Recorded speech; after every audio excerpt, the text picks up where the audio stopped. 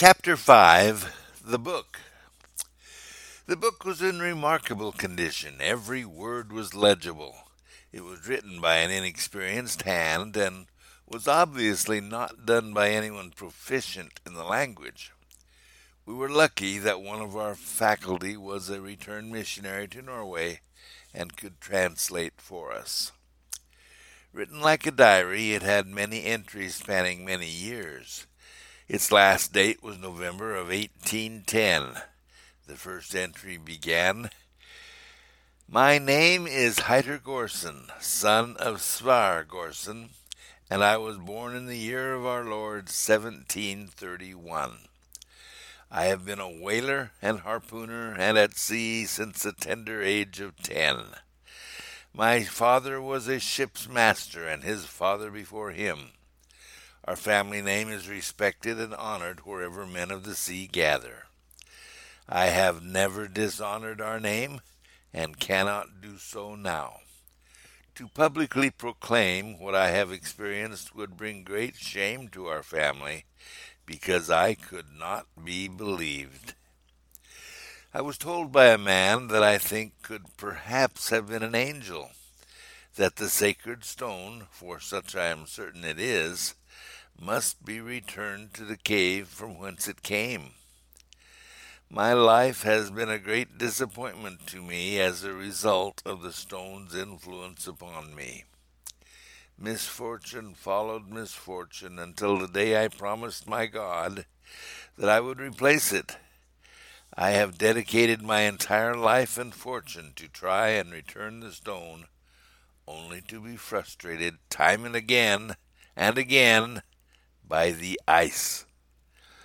I am nearly 80 years of age and no longer able to make the attempt. I came to possess the stone as an act of foolishness in my youth. In 1746 I was a crew member in my father's ship. We had made the dangerous voyage to the Southern Ocean in search of seals and whales. My father's ship was in need of repair, having been holed by ice and dismasted in a great storm. We found the great Weddell Sea nearly free of pack ice, and indeed great stretches of the shore was completely free of ice. We were able to beach our ship on high tide and turn it, exposing the whole as the tide receded. I have since determined that we were located at 77 degrees south and 33 degrees west, and have never been able to get within 150 miles of that location since, and have tried many times over many years.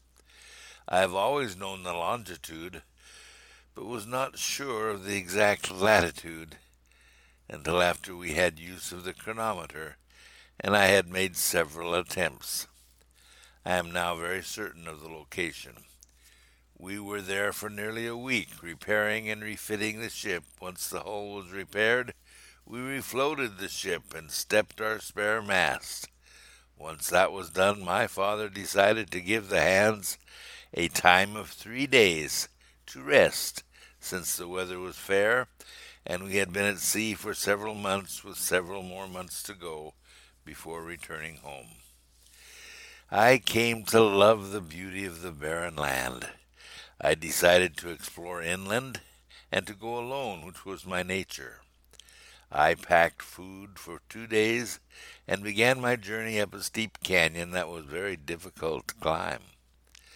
I climbed for several hours before I decided that to climb further would be impossible. At that moment I saw a path of perfect flatness, extending back along the side of the canyon toward the sea.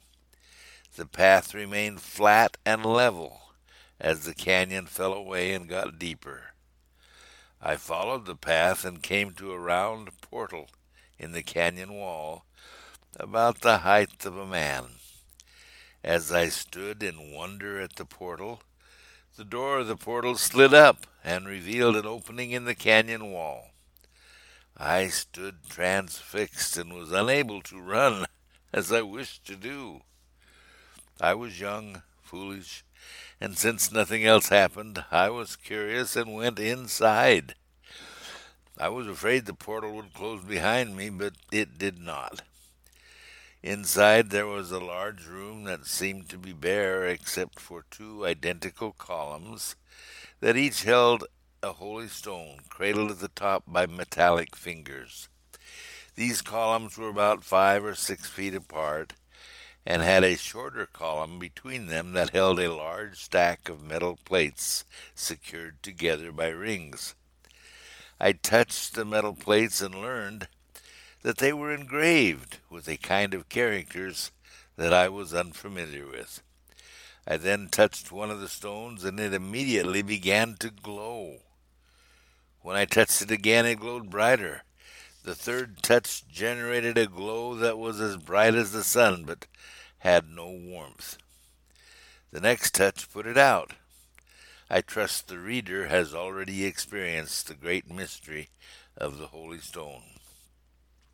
Its degree of brightness at each touch has never failed for nearly 60 years, and I believe that it has been so for thousands of years before I entered its realm of influence. Each of the stones responded the same way, and I found myself quite amused as I went from one to the other, touching each. Then I stood before the center column, and with each of the stones at maximum brightness, I found I could reach both of the stones at the same time. I am a very tall man, or I could not have done so. The instant I touched them, they went out as I expected, but another event occurred that I did not expect. A second portal opened just behind the columns that I did not suspect was there. While my room was now dark because I had touched the stones, there was light beckoning to me from beyond the new portal. While there was no force, I felt compelled to go in. From that moment to this, I have lived a different life. The wonders that I saw beyond the portal has given me a great depth of understanding concerning this earth we live on. I was foolish to go in, and have paid a heavy penalty for doing so. Life cannot be normal when one has the knowledge that I was given. I was permitted to see what many prophets have seen. I know the devastation and calamities that are in store for mankind, but most of all I know that God lives and governs, and all is in his hands. My reading of scriptural prophecies from that point on in my life would bring up the scenes that I saw beyond the portal, and I would understand them clearly.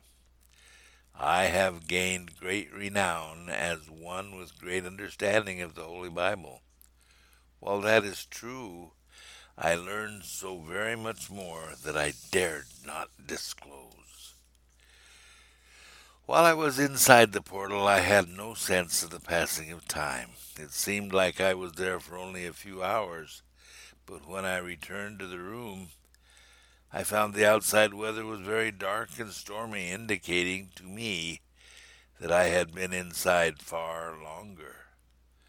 I knew I needed to hurry back to the ship, but it was so dark because of the storm that I returned to the outer room and took one of the stones to light my way. When I came to the shore, the ship was under sail and already several miles away, moving out to sea. I touched the stone to its greatest brightness to use as a beacon, and they saw it, and I was saved. I had been gone for 5 days, and they had given me up for lost. With a storm coming, they had to leave and get sea room. I was prompted to hide the stone from all on board the ship. When asked about the light they saw that rescued me, I feigned surprise. Finally, they decided it was a miracle from God so I could be saved. I never discouraged the superstition. The time I spent inside the inner portal forever changed my life. I can describe what I experienced and saw, but I cannot explain it. I saw the creation of the earth. I saw many of the great patriarchs of God's Bible, and came to know of a surety that the Holy Book was true. I saw great wickedness and great wars. I experienced the lives of many people from many lands. I actually became these people and loved and laughed and hurt with them. I learned that our great ships are mere toys when compared to the mighty machines I saw. I was able to fly and saw that people could fly as easily as birds. I learned that our beach of repair in the Weddell Sea was actually part of a great continent, and not just an island as we had supposed. I learned that this great continent of Antarctica, as we now call it, was once a fair and beautiful land, and was full of people and highly favored, with great cities and much commerce, and was in an almost unbelievable tropical climate. The vision was much more than a dream. The stone is proof to me that it happened, but there is much more than just the stone. My memory is still very clear, but I have known from the moment I came out of the portal into the storm that I had gone where I should not have gone, and that I could never confide in anyone as to my experiences. While I could never deny the experience, I could never reveal it either. My people could never believe that such wonders of people being able to fly, and of machines that were able to fly, and the horrors of war that I cannot even describe. I saw whole cities and even nations destroyed as in an instant. I saw the world during the great flood. I saw the world before all the lands were divided. I saw the night lighted as though the sun shone, but it did not. I saw the great second coming of our Lord and Savior, and the great and terrible devastations that occurred before that time. I could never be believed. I was not supposed to see it, and I am sure that celestial powers were disturbed because I was there. For 20 years I tried to find my fortune and found only poverty and disgrace. My family tried to give me every advantage, but I could not succeed with any plan regardless of the money invested in it. I married my childhood sweetheart, and we had 2 sons, who each became masters of family ships and successful in their own right. But I could not find success, and finally even lost the wife of my youth, who left me in disgust as I sank to lower levels of secret dishonor and dishonesty in my many quests. Twice in my life I was approached by a man I did not know, who told me I must return the stone. My life was miserable until I made a covenant with God that I would return the stone.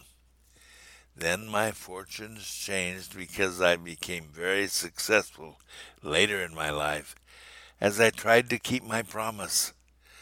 The Lord has favored me as I have tried to repent and undo the wrongs that I have done.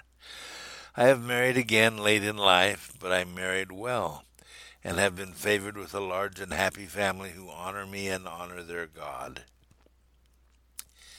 The first time I saw the man was shortly after I had obtained the stone. I put his message out of my mind, and for years tried to become a proper heir of Sverre Gorson. I became master of my own ship, but was never as successful as one would expect. I also tried several ventures tying me to duplicate some of the things I had seen beyond the portal, but failed miserably in all of them. My father was ashamed of me, and I was considered partially insane.